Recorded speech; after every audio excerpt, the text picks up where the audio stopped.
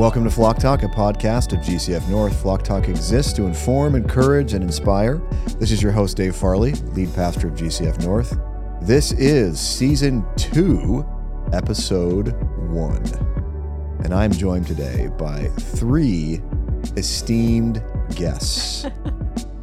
We're going to introduce themselves, starting with Beth Anne Bretthauer. Who is Beth Anne Bretthauer? I'm Beth Anne Bretthauer. How many kids do you have? Ages?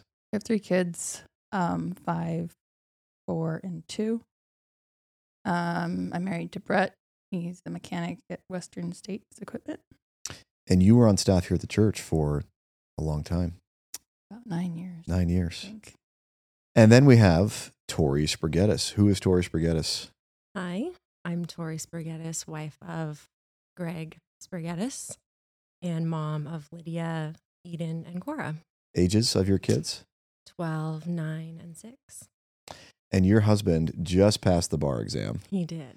So, and for the last roughly 3 years, he was working full-time at a law firm and going to law school full-time. Yes. How did you survive? We just did. We've had busy schedules like that before, so It wasn't too different. In a lot of ways, it was easier because we are here in Spokane now where a lot of our family is. So I had a lot of help from grandparents and aunts and uncles and other family members. So great. We made it. And last but not least, my favorite guest of all time, my wife, Heidi Farley. Tell us about yourself, kids. Yeah. Your amazing husband. So Dave and I have been married for 24 years. We have 5 sons ranging from 10 to 20. I don't know what else you want to know. Well, tell us about your amazing husband. So here he's model husband, super godly. It's so easy to be married to Dave. Yeah. Okay, so this episode I'm really excited about because we are going to talk about what it means to be a godly woman or femininity. And so I asked you 3 ladies onto the show because I think they're all wonderful models of godly womanhood. So I'll just throw out the first question for you, and that is, what does it mean to be feminine? Who wants to answer that question first? Beth Anne, thanks so much for volunteering to go first. What does it mean to be feminine? Well, actually, I had insomnia last night, so I thought a lot about this question for some reason.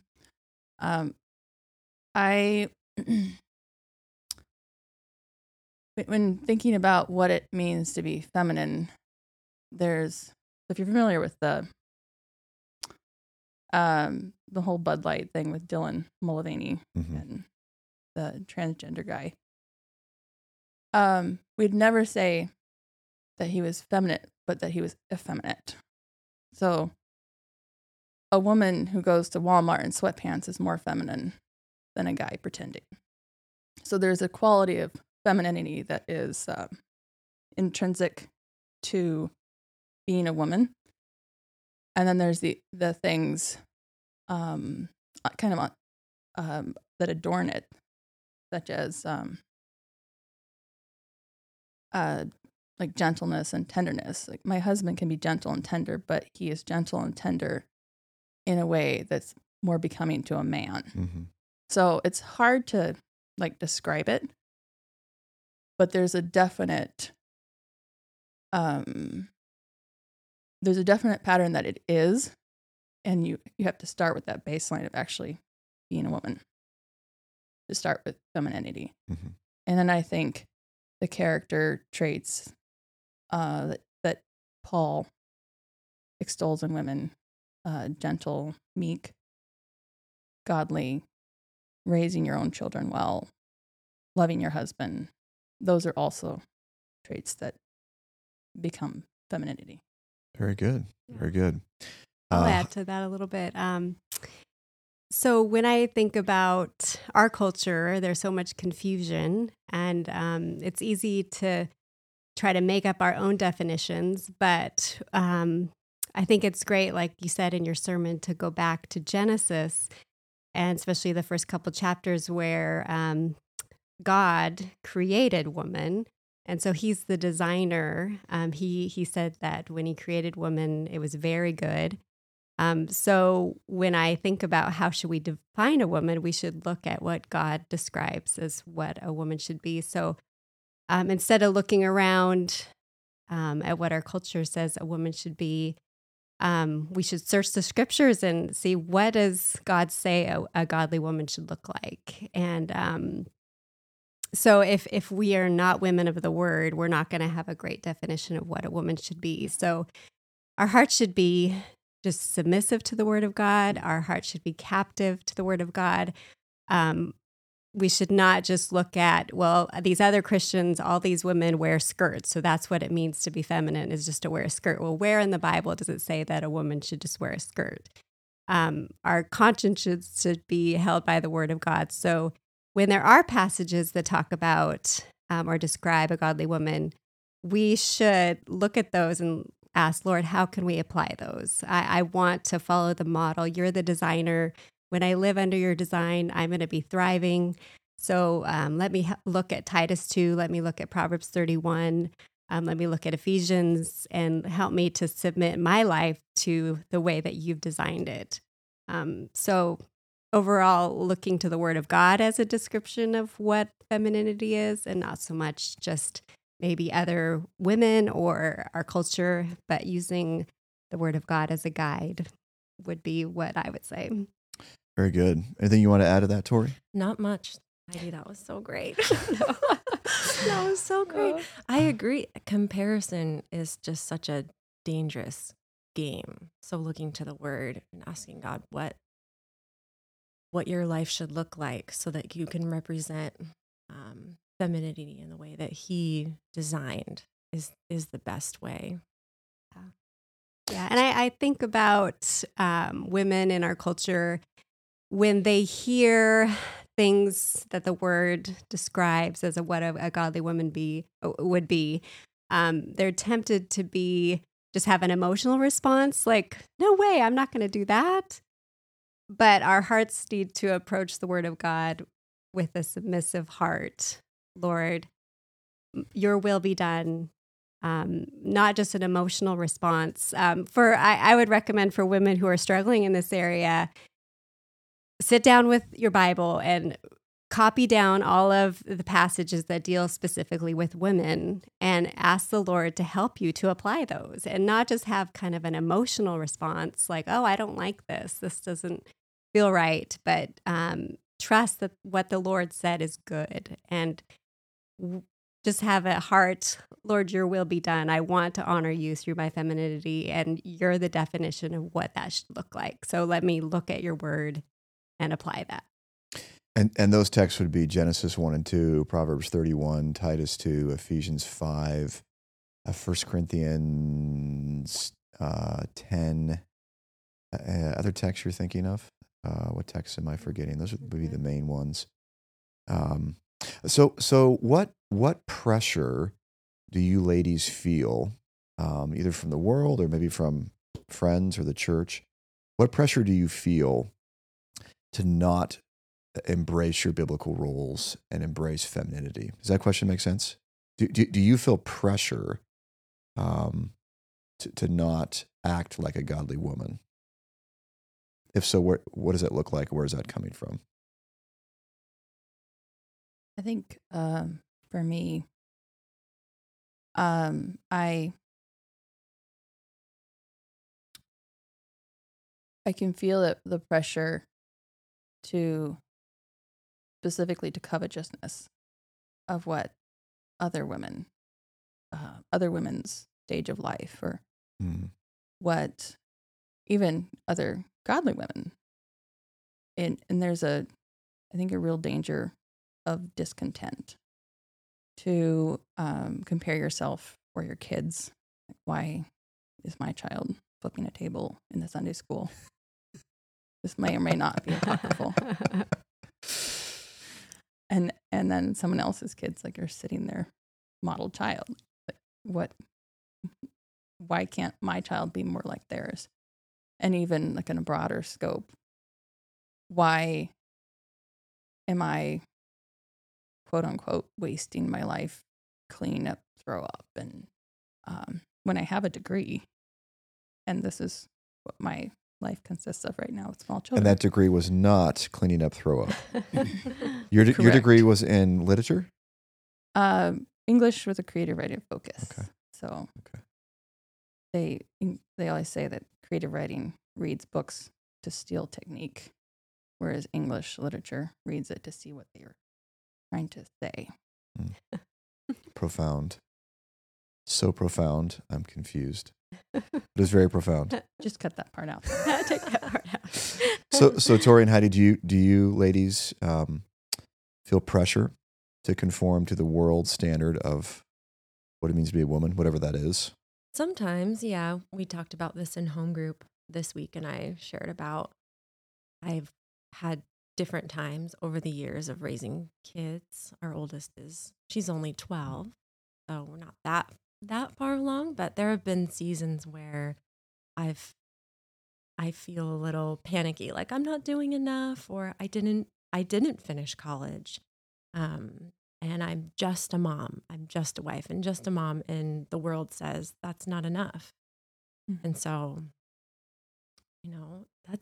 that's been hard for me sometimes to think, oh, I'm not going back to school, or I'm not providing financially for our family in any way. So what else should I do? Is there something I should be doing other than what God has for me right now? And so I have to find the truth in his word, and lots of encouragement from my husband over the years saying, no, you're doing the right thing. You're doing what I want you to do, and you're doing a good job. And that's always really helpful to me. But it is hard to look around at your friends or people in your community that are just doing it all, and to just feel less than. And that's just not true. So along these lines, how can you, or how can husbands encourage their wives to be feminine? It sounds like Greg has encouraged you, which is wonderful. Yes. But what advice would you give to husbands? How can you encourage your wives to be feminine? Point out when your wife does well. Okay. Encouragement. Yeah. I know Brett oftentimes texts me. But it's a little thing, but when he really likes his lunch, because I always ask him, like, what do you want to eat? And I want to make something you like. And he's like, I don't care. Just make some. He's low maintenance. He is, but then he will go out of his way to point out if he really enjoyed something, or okay, so we're all wondering, what does he really enjoy that you make him for lunch? Probably potato soup. He likes like comfort food, like very stodgy, meaty stuff. He's a typical guy. So Heidi, what would you say? I would just say how much I appreciate when Dave sends encouragement and praises me for areas that I'm serving the family. He notices. Mm-hmm. He calls the boys to honor me, and just has an awareness of all the things that I am doing behind the scenes to make everyone else's lives better. So just verbal praise. Also, it helps when a husband provides well. The wife is called to take what he's earning and multiply it and put food on the table. And it does help when she doesn't have to stretch the grocery budget from nothing. So if a husband works hard and provides, that does help make it a little easier. Anyway. Well, Tori is now married to Gregory Spurgetis, Esquire. Or is it Gregory Spurgetis, Counselor? What's his title? I don't know. Spurgetis and Spurgetis Law Firm. So what as you look out across the evangelical world, and even just this church, What are concerns that you have about the next generation of ladies? Do you think that they are embracing their biblical roles? Do you have concerns here? If so, what are your concerns? Without obviously naming names and being too judgmental, but I'm sure you've noticed patterns and you have concerns. So, what are some of those concerns? My concern would be and I include myself in this too. The tendency is to look for advice online or to look for advice among your peers. And the pattern in Titus 2 is the older women should teach the younger women. And with, especially online, it's very difficult to judge a person's life and say, oh, I should take their parenting advice because their children are well-adjusted, normal adults who are loving the Lord.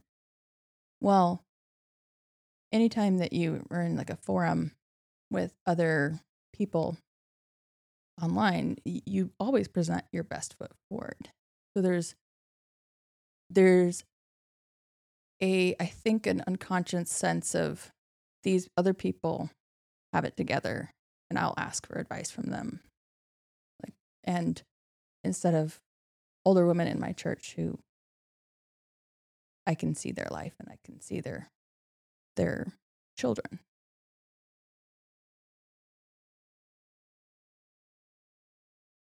Heidi, Tori, concerns that you have?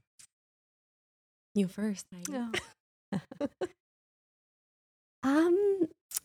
So it does seem that in our culture, there's a push for women to do it all and to raise children, to have a career, just to do everything. And I think even Christian women can put that pressure on themselves and they end up just not doing anything well because they're just trying to do it all and it's impossible.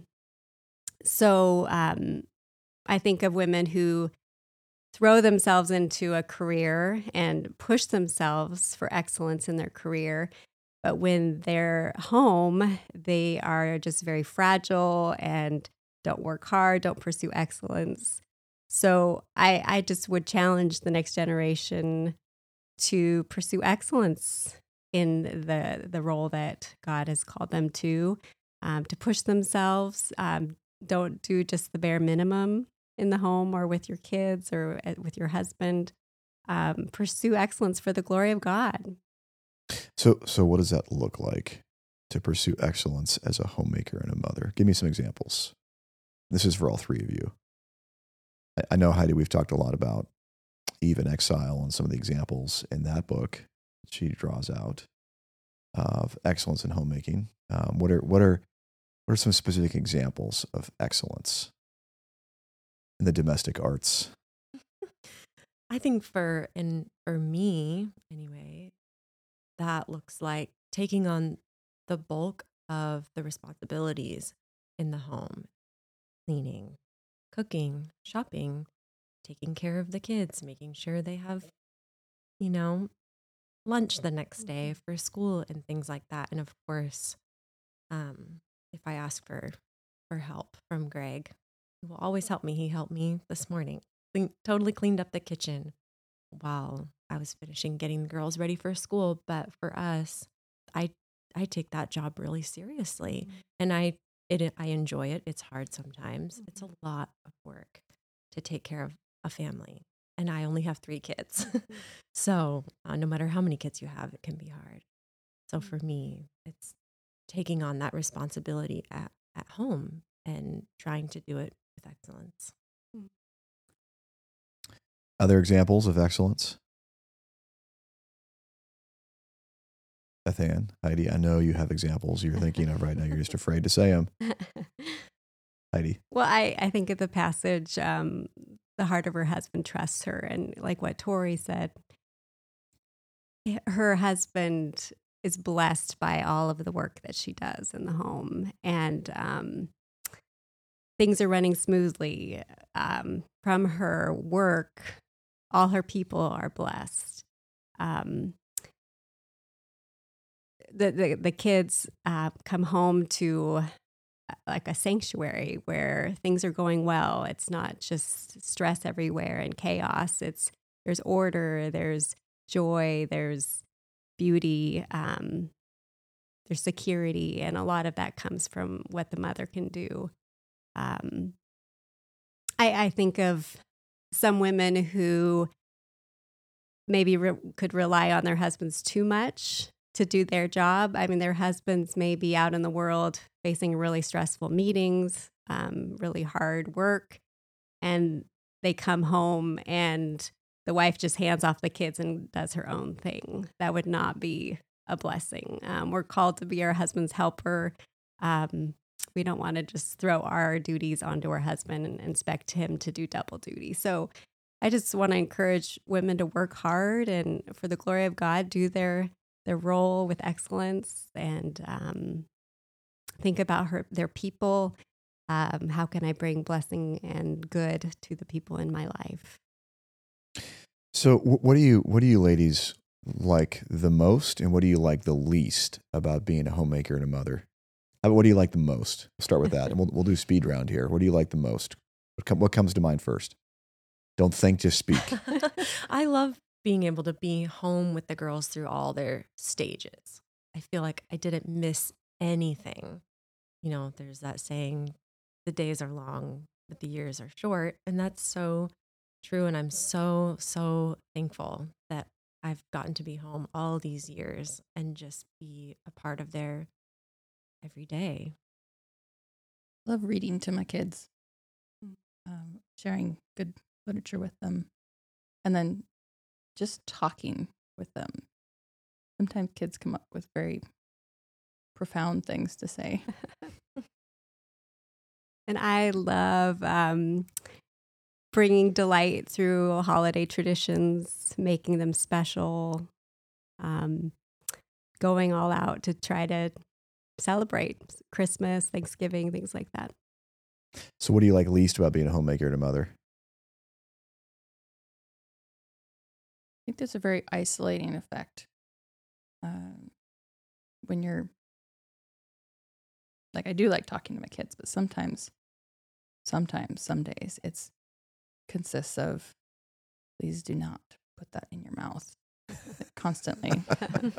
And then when Brett's home, he's like, oh, I'll take the kids and you can go off. And I'm like, no, I need to talk to you, a human who has a vocabulary that's a little bit higher than like, please don't eat the glue. Or So speaking of fellowship for moms, I just learned this week that the last GCF North ladies or moms outing, there were 17 moms and 38 kids, which is so encouraging.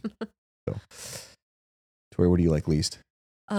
Least favorite thing is when the kids are sick and you're just stuck at home doing all the things that come along with sick kids. That's probably my least favorite thing, but it's just part of it. So, and I would say some of those tasks you just have to do over and over again. Specifically sweeping. I just hate doing it over and over again. The futility of work, it is in homemaking too. Anyways. What's tricky about this conversation, and we'll wrap it up here in a few minutes, is that you three ladies are all in a similar season. Although, Beth Anne, your kids are younger. Our kids are older. But you all have kids at home right now.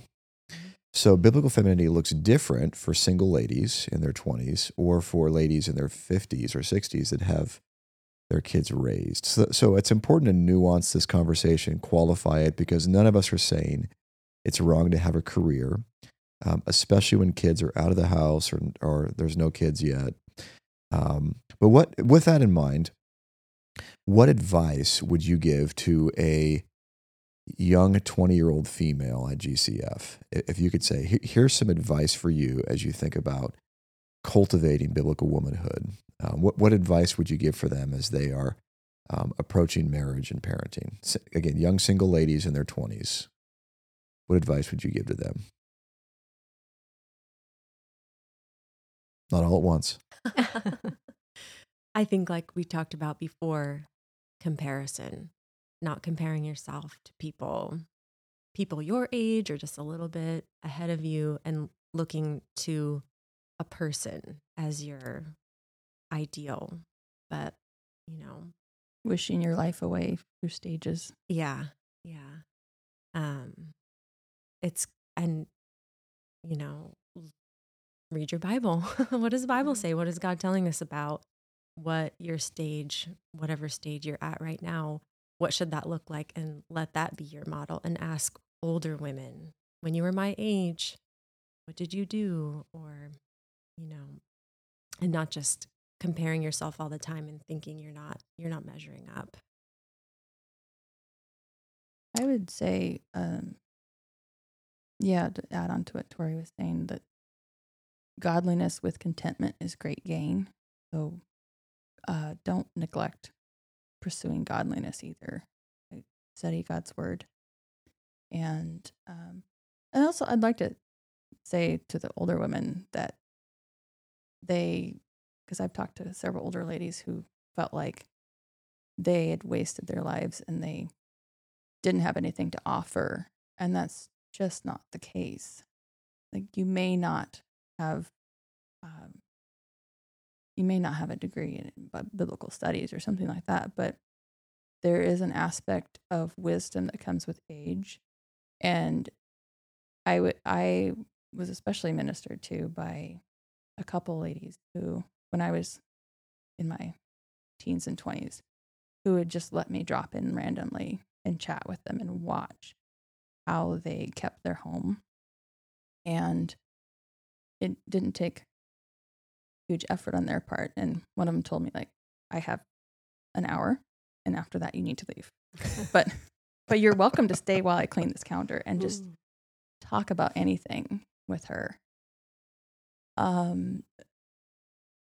So I would encourage even older ladies that they do have wisdom to offer just from life experience and from reading God's word. So invite younger women over and have them in your life. I think of a gal I know who is in the Valley, who's a single lady, and she desires to get married, but at this point she's not. But she has just been a wonderful example of biblical womanhood as a single lady. She owns her own home, but she opens it and has people over for dinner. Her home is beautiful. She is so warm when they come to her home. She volunteers in the nursery, so she's a lover of children. She's an amazing aunt to her nieces. She's involved in discipleship. So she's just thriving in this season of singlehood. But she's also preparing herself if God does provide her a husband, where she has picked a career that would allow her flexibility for if she has children someday. So she's single now, but she is practicing biblical womanhood in the season that God's put her in. It's really beautiful. Amen. Well, ladies, thank you so much for your sage advice on biblical womanhood. And thanks for listening to Flock Talk, a ministry of GCF North. GCF North exists to glorify God through gospel-centered worship, evangelism. Oh, we changed it. Worship, discipleship, and evangelism. Whoa, I almost got that wrong. To learn more, go to our website, gcfnorthspokane.org.